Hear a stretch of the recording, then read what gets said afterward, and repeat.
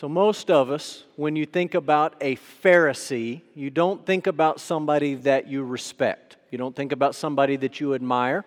You don't think about somebody that you look up to and aspire to be like. And let's be honest, we don't think any of those things because the Pharisees earned the reputation they have in a video like the one that we just watched.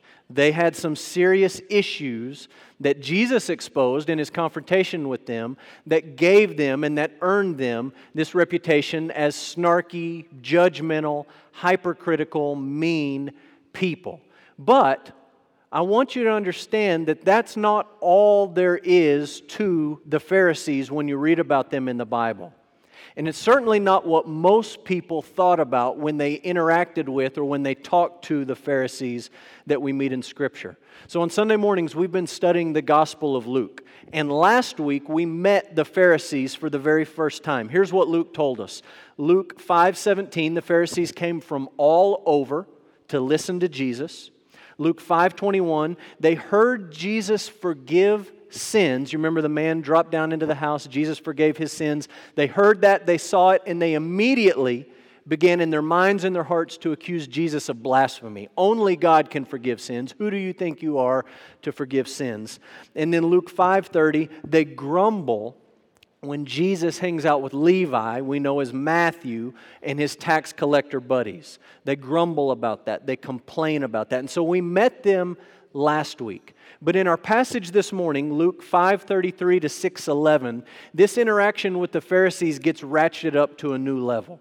And the Pharisees move from being just observers, coming to check Jesus out, and they're not really sure about Jesus, to being opponents of Jesus. And at the end of this passage, we're still way early in the Gospel of Luke. At the end of this passage, the Pharisees have made the decision, we have got to do something about that man. We have got to do something to stop him. So the question is, who were they? The simplest answer is, in Jesus' day, they were some of the most respected members of the community. They were the pillars of the community. They were people that you looked up to and that you admired and that you did want to try to be like these folks. They were people who understood that many years ago, Israel had been taken into exile because of its sin and because of its ignoring of God's law. And the Pharisees came around and they said, look, nobody wants another exile. We've got to be completely devoted to God's Word. We've got to be completely committed, completely sold out to obeying God's law because we don't want to go into exile again. And so who were the Pharisees? They were patriots. They cared about their country. They hated the Romans, and they hated the fact that the Romans had their thumb on Israel, and they hated anyone, tax collectors, anybody who collaborated with the Romans. They were patriots. They loved God's Word. We don't think of that when you hear the name Pharisee, but they loved God's Word. They wanted people to obey God's Word. They wanted their families to live their lives by God's Word. Here's where they went wrong. Instead of just focusing on God's Word, and this is how they described it, they built a hedge around God's Word. And so they were so afraid of breaking the actual commandments of God that they put new commandments outside of God's Word that were intended to keep you from ever getting close to a situation where you could actually break one of God's commandments. And so God gave commandments about using His name with respect. Do not use His name in vain. And they added all kinds of rules and regulations about what you could or could not say to try to keep you away from that danger. We're going to talk about the Sabbath this morning. The Sabbath was a simple idea. God commanded it to His people and gave it to His people as a blessing. And they were so afraid of breaking those Sabbath rules that they added all sorts of stuff on top of it to keep people from breaking the actual law itself. And as they did this, as they built this hedge around the law, they started to be more worried about their own laws than God's laws. And that's where the Pharisees come in, like we saw in the video, into judgmental, hypercritical, mean, rule-oriented, grouchy people. And this is sort of the reputation they've earned in their interaction with Jesus. And so follow along in your Bible. We're going to read Luke 5:33. down to chapter 6, verse 11. The Word of God says this. They said to him, "The disciples of John fast often and offer prayers, and so do the disciples of the Pharisees. But yours eat and drink." And Jesus said to them, "Can you make wedding guests fast while the bridegroom is with them? The days will come when the bridegroom is taken away from them, and then they will fast in those days." He also told them a parable. "No one tears a piece from a new garment and puts it on an old garment. If he does, he will tear the new, and the piece from the new will not match the old. And no one put new wine into old wineskins. If he does, the new wine will burst the skins, and it will be spilled, and the skins will be destroyed. But new wine must be put into fresh wineskins. And no one after drinking old wine desires the new, for he says the old is good." On a Sabbath, while he was going through the grain fields, his disciples plucked and ate some heads of grain, rubbing them in their hands. But some of the Pharisees said, "Why are you doing what is not lawful to do on the Sabbath?" And Jesus answered them, "Have you not read what David did when he was hungry, he and those who were with him? How he, David, entered the house of God and took and ate the bread of the presence, which is not lawful for any but the priests to eat, and also gave it to those who were with him. And he said to them, 'The Son of Man is Lord of the Sabbath.' On another Sabbath, he entered the synagogue and was teaching. And a man was there whose right hand was withered. And the scribes and the Pharisees watched him to see whether he would heal on the Sabbath, so that they might find a reason to accuse him. But he, Jesus, knew the Pharisees' thoughts, and he said to the man with the withered hand, 'Come and stand here.' And he rose and stood there. And Jesus said to them, 'I ask you, is it lawful on the Sabbath to do good or to do harm, to save life or to destroy it?' And after looking around at them all, he said to them, 'Stretch out your hand.' And he did so, and his hand was restored.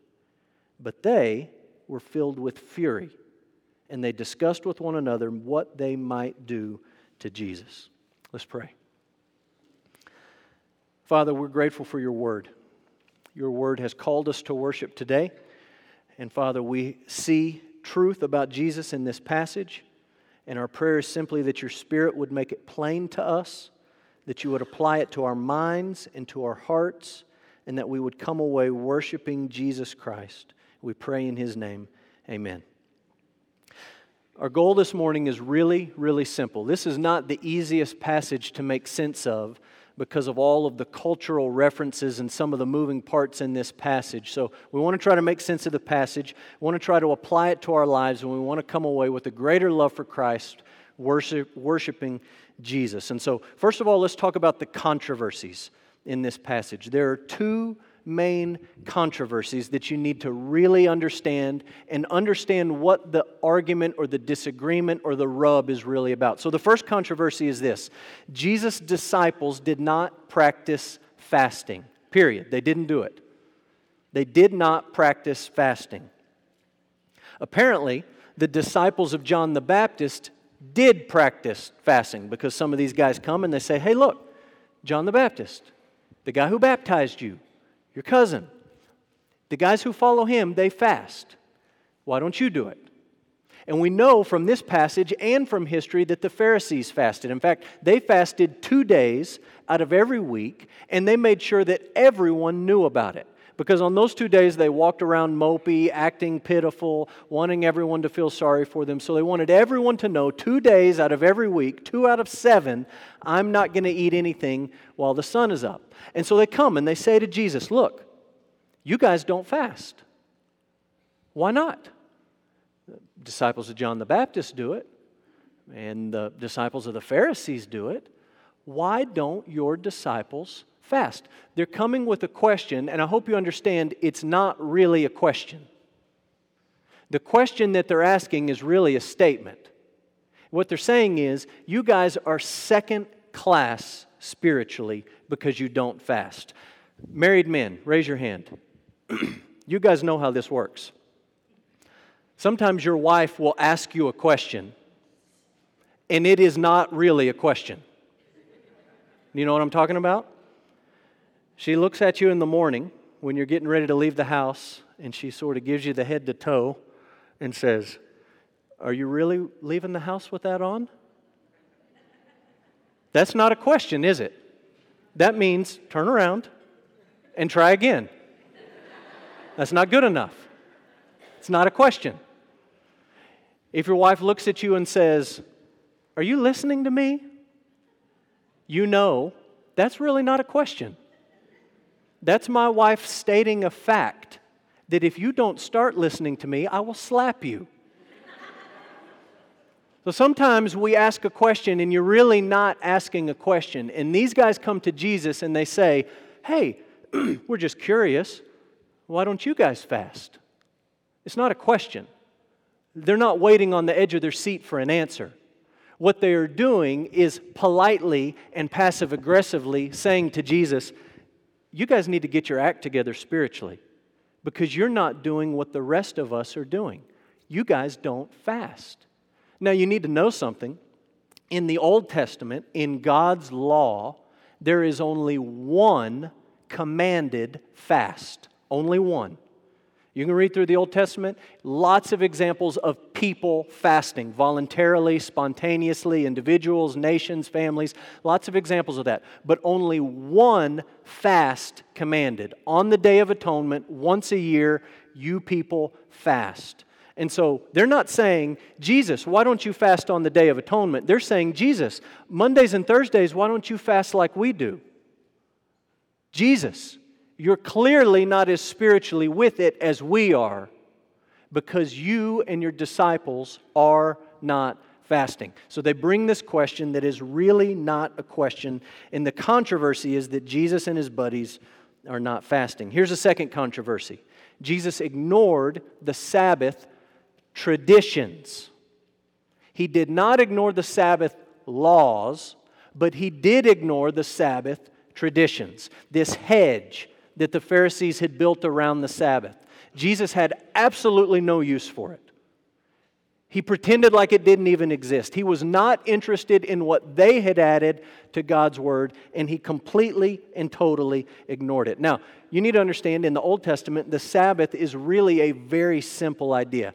It is not complicated, like the Pharisees wanted people to believe. In the beginning, God made everything. The Bible tells us. He created the heavens, the earth, the animals, the plants, the stars, the sun, the moon, and at the end of it, He rested. He stopped working. He wasn't tired. He didn't need a break, but He stopped working. And He said to Adam and Eve, made in His image, "You guys do what I do. I worked, and then I stopped working for a day. And you need to do that.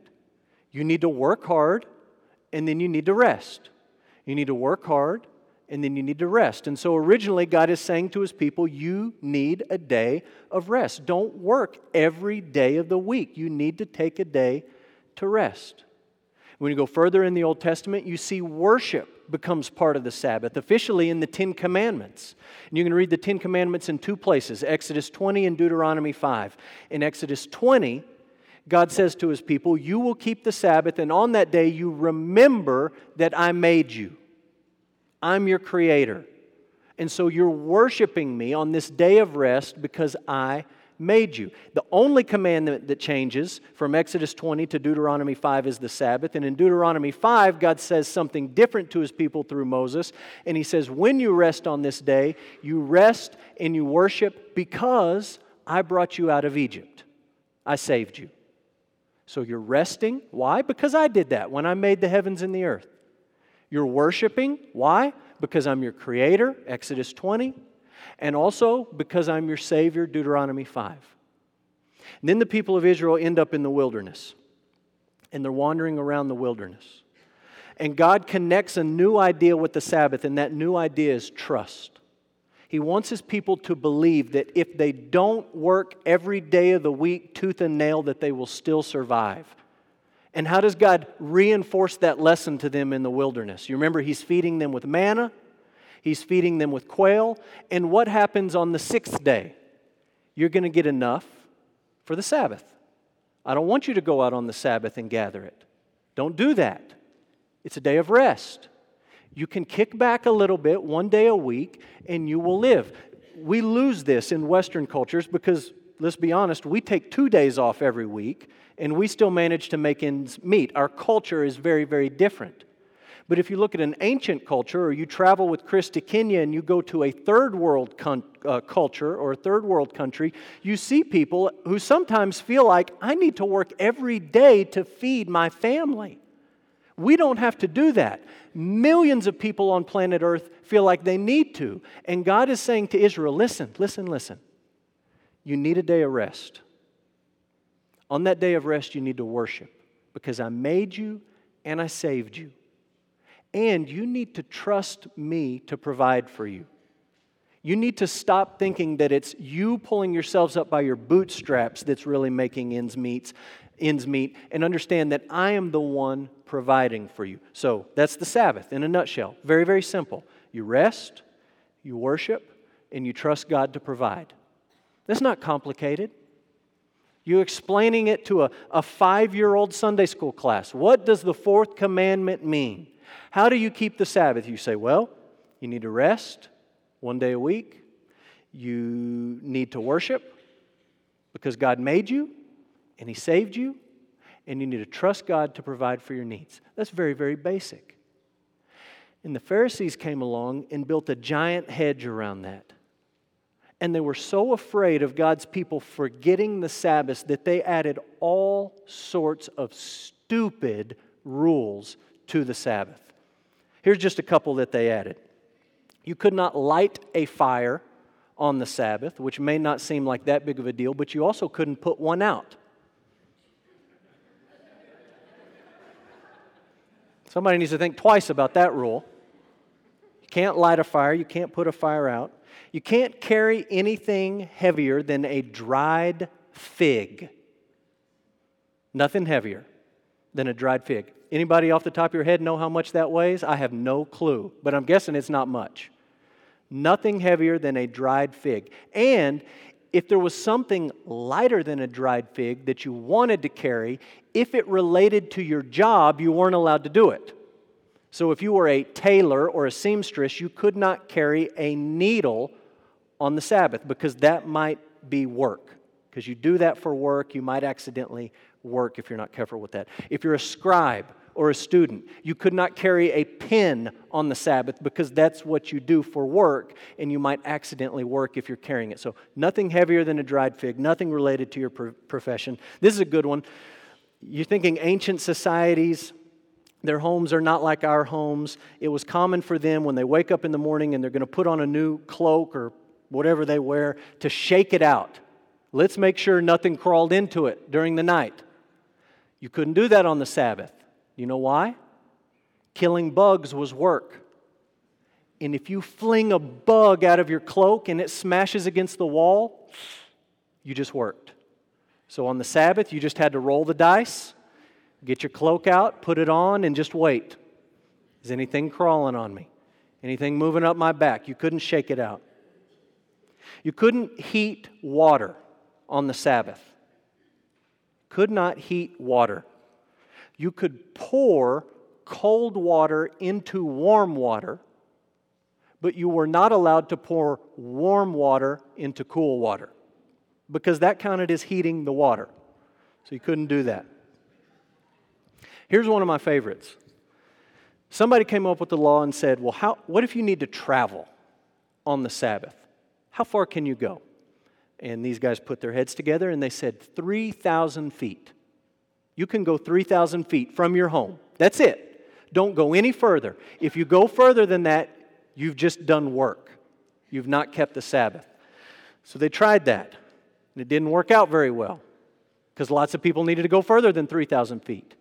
So somebody really smart said, well, if the day before the Sabbath, if you were to take like a dinner roll and go 2,999 feet and leave it on the side of the road, and then tomorrow on the Sabbath when you travel this far, because that's your roll, that's pretty much like your meal, and you eat meals in your home, so that's pretty much like your home. So if you leave something by the side of the road 2,999 feet from your home, then from that spot you get another 3,000 feet. If you leave a piece of wood on the side of the road, that becomes a new threshold for your house. So you're walking down the road on the Sabbath and there's all this junk on the side of the road. And it's because Christian Akins needs to go 9,000 feet on the Sabbath. So he leaves a dinner roll here and he leaves a little piece of wood here and he goes 9,000 feet and it's all good, no worries. Here's some others. Could not bathe on the Sabbath. No bathing. You know why? If you splash the water out of the tub, it might get on the floor, and that would clean the floor. You can't work, you can't clean, and if you splash some soapy, clean water out, that might clean it, so no bathing, just to be careful. You could not move a chair on the Sabbath, because if you weren't careful and you drug that chair, one of the legs of the chair might make a furrow in the ground, and that would pretty much be the same as plowing. Honest to goodness, do not move a chair. You better get it where you want it on Friday night because it's not moving on Saturday. And, tragically, no medical care on the Sabbath. Unless someone was being born or someone was dying. Are you being born? Or are you about to die? Tough love for kids playing outside on the Sabbath, scraping a knee. Talk to me tomorrow. If it was not life-threatening or life-beginning, you could not give medical care to somebody who needed it. In walks Jesus into all that nonsense. And Jesus says, "You got to be kidding me. Are you serious? That's not what we talked about in the Old Testament. The Old Testament is rest and worship and trust. That's it. It's not all this insanity that you guys have added to it." And so Jesus refuses to play by their rules. He absolutely refuses. He's walking with his disciples through the field, and they're hungry. So they pluck grain, i.e. the Pharisees who are watching say, "You just harvested." They rub it between their hands. The Pharisees say, "You are threshing." They toss the husks away. The Pharisees say, "You are winnowing." And you pop it in your mouth. The Pharisees say, "If you ate it, you prepared a meal. You're not allowed to do that either." And the Pharisees say, "Why are you doing that on the Sabbath? Why are you breaking, parentheses, our rules?" And Jesus refuses to play along. And then he's in the synagogue with a man whose hand is withered. He has a crippled hand. He's going to make it through the night. His life is not in danger. Nobody thinks this is his last day on earth. It is not a medical emergency in any way, shape, or form. The implication is he's lived with this for some time, and the Pharisees say, "Hey, you can't do anything about that today. Don't you know the rules? Don't you know the hedge?" And Jesus says, "Whoa, whoa, whoa, whoa. I don't do the tradition stuff." And Jesus heals him, and he heals him on the Sabbath in front of everyone for all to see. And Luke says they are furious. We'll come back to that in a minute. Let's talk about the response of Jesus. Those are the controversies. How does Jesus respond to them? First response is this. Jesus says it is not the right time to fast. You want to know why I don't fast? You're asking this question that's really not a question. Listen, it is not the right time for me and my friends to fast. Now, I want you to really think with me here for a second, because if you look at Luke 5, 33 down to 39, Jesus uses a lot of parables, a lot of illustrations, a lot of word pictures, and you can find similar illustrations elsewhere in the gospel. But I want you to remember that everything in Luke 5, 33 to 39 comes in response to their question about fasting. Okay? The issue is fasting. And everything Jesus says here at the end of chapter 5 is in response to this question or really this criticism about fasting. And so you may think, wait, that's not what that means. And what you may be thinking of is another place in the Gospels where Jesus used a similar illustration in a different context. Do you understand he did that? He was an itinerant preacher. He went around, he shared similar stories to different people in different contexts with different applications. Just remember, in Luke 5, the application is all relating to why don't you fast? And so Jesus says this. He says, think about a wedding. You don't go to a wedding and act miserable. You go and you have a good time. And you celebrate. And you enjoy yourself. And you eat the food. And you visit with people. You don't just go and act like a creep. Those two things don't go together. And he talks about new cloth and old cloth. And he says, look, if you got an old t-shirt that needs patched, don't take your best suit and cut a piece of it off to patch your old t-shirt. How stupid would that be? You ruin the nice suit, and it's not even going to match on the old shirt. The old and the new, they don't fit together. They don't go together. And then he talks to him about wineskins. I have a picture. This will be the best picture you see all week. That is what you think it is. It's a goat. Used to be a goat. And this is what they would put their wine in. So they kill the goat, skin the goat, take him up, tie the legs up, tie the neck up, tie the back up, fill it with wine. Hang that thing up, and you just let it sit there for a while it ferments. Now, when we ferment things today, we have little pressure reliefs and valves and things that let the gas off. There's no valve in the goat. He's all sewed up. But there's gas being made in there, and there's reactions taking place. And so you take a new, stretchy goat skin with new fermenting wine, and as it lets that gas off, the skin will stretch. But once it's stretched, it's stretched. And if you tried to put more new wine to ferment in an old goat skin, there's no more give to it. And when that gas starts building up, it's goodbye, Mr. Goat, and goodbye, wine. And everybody knew this. This was common knowledge. I know that we don't do this. I doubt any of you have one of these hanging in your living room. But everyone knew what Jesus was talking about, and they understood. Jesus is saying, look, you just don't put old wine in new skins and new wine in old skins. You just don't do it that way. Why don't you fast? It's not the right time. And what Jesus is saying to the Pharisees is this. God has been promising for millennia to send the Messiah. Promise after promise after promise after promise. I'm here. This is not the time to be grouchy and to fast and to worry about no meat Monday.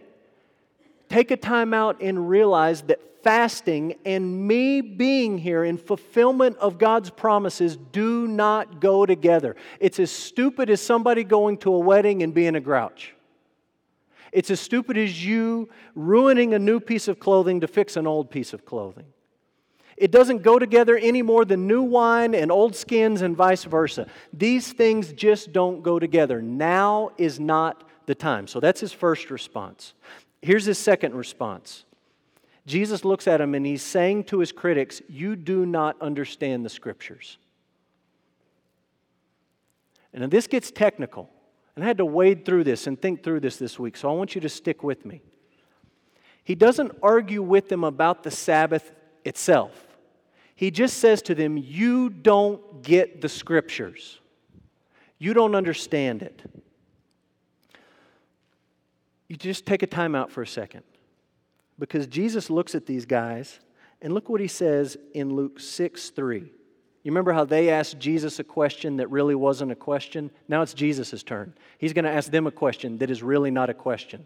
He says, Luke 6:3, have you not read this story? Had they read it?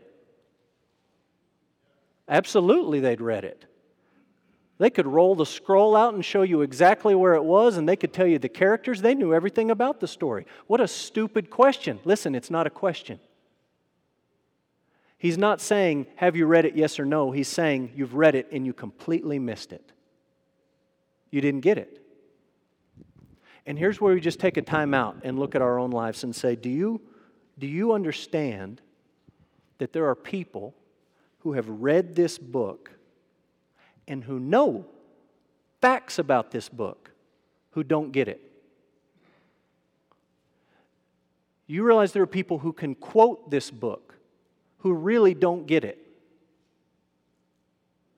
They can answer all the Bible trivia questions you can throw at them.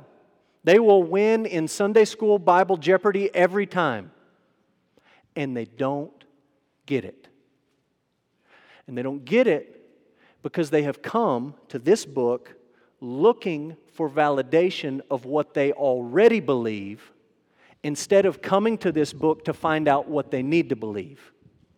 And there's a world of difference. How do you come to this book? Do you come to the Bible looking to validate your beliefs? Or do you come to Scripture openly to find your beliefs? And the Pharisees knew it, but they really didn't get it. And so Jesus says, well, okay, you've got questions about the Sabbath. How about the story from 1 Samuel 21? How about the story about David eating the bread? Yeah, we know the story. We've read it. Have you read it? Yeah, we've read it. We don't know the story because we don't really teach this one in Sunday school. Here's how it goes. David has been anointed king over Israel. Samuel has anointed him as the king. Saul is still on the throne. So David is not acting as the king. He's been anointed, but he is not on the throne. And Saul is angry at David. Saul is hunting David, and David is on the run with a ragtag bunch of guys running for his life from the pretend king, all the while when he is the true king. And they come to the tabernacle. And they walk into the tabernacle and they talk to the priest and they say, man, we are starving to death. And the priest says, man, bad news. The only thing here is the bread of the presence, the bread that sits in the holy place. We change it once a week, but Leviticus 24 says only the sons of Aaron can eat it. And David, you're from the tribe of Judah, not Levi. David, you and your guys can't eat the bread because the Bible says you can't eat it. And David and the priest talk it out, and here's the end of the story. They eat the bread. David and all his buddies. And Jesus says, have you guys read this story? He didn't just pick any old story. He picked that story for a reason. He's trying to make light bulbs go off in their minds. He's trying to say, listen, I'm the true David. I'm the true king. Nobody recognizes me as king right now, but I'm the true king. And I'm on the run for my life. You should have been there in Nazareth when they took me to the edge of town and they were going to throw me off the cliff. And I know what you guys are plotting right now. David's life was at risk and my life is at risk. And David was running around with a ragtag bunch of guys who didn't look all that impressive. Well, look at the guys with me. Bunch of fishermen. And there's one detail in this amazing story that doesn't line up perfectly with Jesus and his life and David and his life, and that detail is the Sabbath. And that ought to strike you as odd, because that's what the whole debate's about here. They're mad at Jesus that he won't obey the Sabbath, so he talks to them about this story from David's life, and it lines up with Jesus' life, and there's parallels, and you can see the fulfillment. But there's nothing in the story about David there that talks about the Sabbath. And so some of the Pharisees are probably scratching their heads because they have read the story, and they're thinking, how dumb is this Jesus guy? He's talking about a story that isn't even about the Sabbath. And Jesus is looking at them saying, that's the point. I'm making a bigger point than the Sabbath here. You're worried about the Sabbath when the fulfillment is right in front of you. The Scriptures are pointing to me, the true David, the true King. And you've missed it. And Jesus is saying to these guys, look, I know you've read all about the Sabbath, and I know you've read all about David, and I know you've read all about all these things. The Messiah, you missed it. You know the facts, but you don't really get it because I'm standing right in front of you and all you want to argue about is your hedge around the law. So he says, you completely have misunderstood the Scriptures. Now, let's think about application. How do we apply this to our life? 3 thoughts. Number 1, Jesus has authority to interpret the law and the prophets. The Pharisees were not willing to listen to that. They were not willing to accept that. But Jesus has the authority to tell us what the law and the prophets mean and don't mean. He gets to interpret it. And consistently, in this passage and many times outside this passage, Jesus told people the law and the prophets can be summed up like this: love God more than anything else and love other people.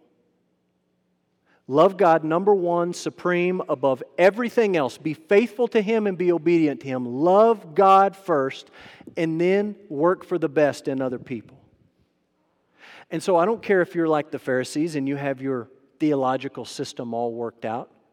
I don't care how impressive your philosophy is. I don't care how accurate your Bible knowledge is. If your biblical framework does not drive you to love God, number 1, and people, number 2, I'm not buying what you're selling. Because Jesus has the authority to interpret the law and the prophets. And this is how He says it moves us. This is what it drives us to: loving God and loving other people.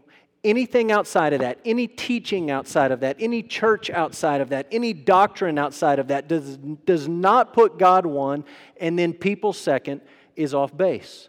Jesus has authority to interpret the law and the prophets. Number 2, Jesus came to fulfill the law and the prophets. And this is a big one. You see this in the question of fasting.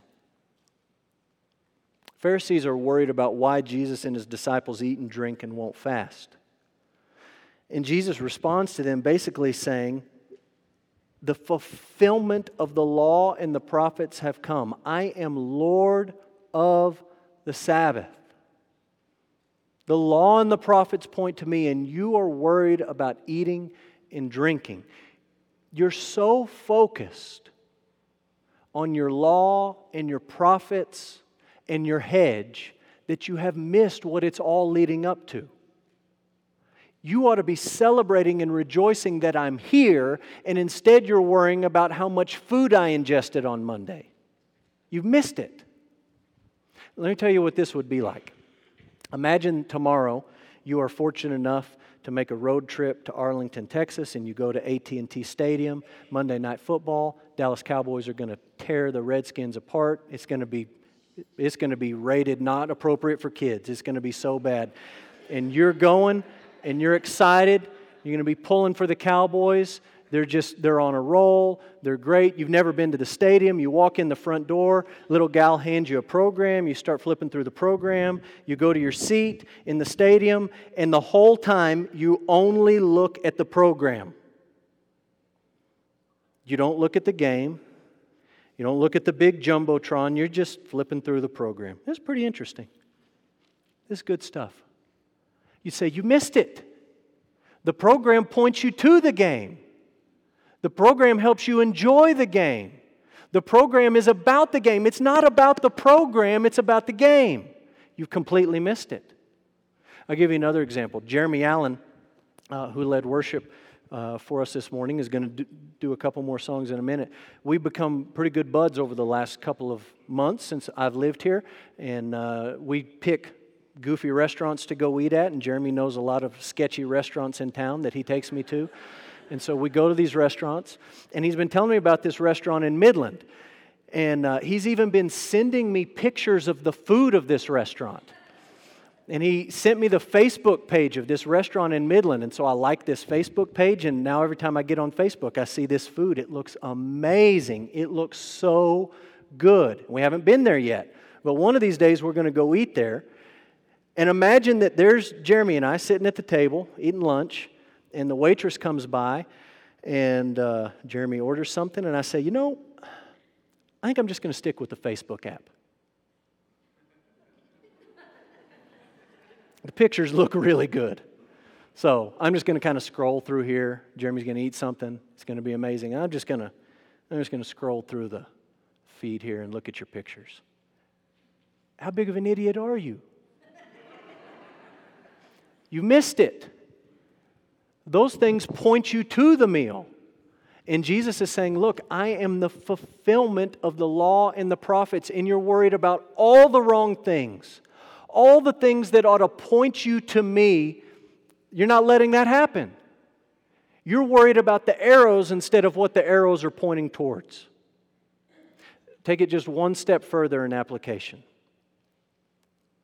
You look at the Pharisees here, and they allow a good thing to keep them from the best thing. I know we make fun of the Pharisees, and we give them a hard time. At the base level, these were guys who were concerned about God's law. And they did want to see people obey God's law. So we can give them a hard time, and we can see all of their shortcomings and hang-ups and faults, but understand, at the root of it all, they loved God's Word. But they allowed a good thing to keep them from the best thing. I hope you don't do that. I hope you don't allow anything, good, bad, indifferent, sin, not sin, whatever. I hope you don't allow anything to keep you from the best thing, which is Jesus Christ. The last idea is this, application. Jesus came to seek and save the lost. You knew I'd work it in there. Luke 19:10. Jesus came to seek and save the lost. Please understand that Luke did not include this passage because he wants us to come away thinking, well, Jesus came to tell us what we could or couldn't do on the Sabbath. That's not the point. Please don't think that Luke put these verses and these stories in so that we come away thinking, well, Jesus tells us how to be good enough to go to heaven someday. Not at all the point. Not at all the point. The point in this passage is clear. Jesus has come in fulfillment of the law and the prophets to seek you and to save you. It's ironic in this passage that as Jesus is talking with the Pharisees, the Word of God in human flesh, teaching them about the Word of God written, their eyes are not opened at all. Their hearts are hard. And in fact, they walk away from this encounter, Luke says, infuriated. He says they were filled with fury. Some of your translations may say that they were filled with rage. I think the King James says that they were filled with madness. And that captures part of the idea because the Greek word here means anger that moves you to insanity. That was their response to Jesus. Anger that moved them to insanity. Decent, moral, patriotic, well-respected members of the community listen to Jesus, and their response is anger that moves them to insanity. And how does the passage end? Luke 6:11. They went out and discussed with one another what they might do to Jesus. What would they do to Him? Crucify Him. And understand that Luke is not just trying to sound an ominous note in the storyline. He's not presenting this as a problem that needs to be overcome by the hero of the story. He's showing how it all fits together so that the hero can do what he came to do. The Son of Man, Luke 19:10, came to seek and to save the lost. For that to happen, He did not just need to come and talk to us about the Sabbath. He needed to come and He needed to die on the cross for our sins. And you see, way back here in Luke 5 and Luke 6, the wheels begin to move. And that plan begins to be put in motion. And as Luke includes these details, he's not wringing his hands saying, oh no, what's Jesus going to do next? He's saying, look, He is in complete control of the whole thing. It's unfolding exactly like He wanted it to. He didn't come here just to talk about the Sabbath and fasting. Yes, He did those things, but He came here to seek you and to save you, and that happened at the cross where He died for you. Don't let anything, good, bad, whatever, don't let anything keep you from the best thing. The fulfillment has come. Jesus came to seek you and to save you. Rest in that today. Let's pray. Father, Your Word is true. Our prayer this morning has been that Your Spirit would open our eyes and our hearts. Father, sometimes when we come to your word, we need help understanding. Father, usually we need help applying. And always we need your grace to respond in a way that would honor you. And so, very simply this morning, help us to understand, help us to apply, and help us to respond in a way that would honor Jesus Christ. Father, my prayer is that no one here would leave today missing the most important thing, which isn't rules about what to do or not to do, or what to eat or not to eat, or on certain days or other days. The most important thing is Jesus Christ. And resting in the hope that we have because Jesus came to seek us and to save us. Father, we have great reason to celebrate and to worship. And so we want to do that this morning. Father, be honored as we sing and lift our voices together. We pray in the name of Jesus. Amen.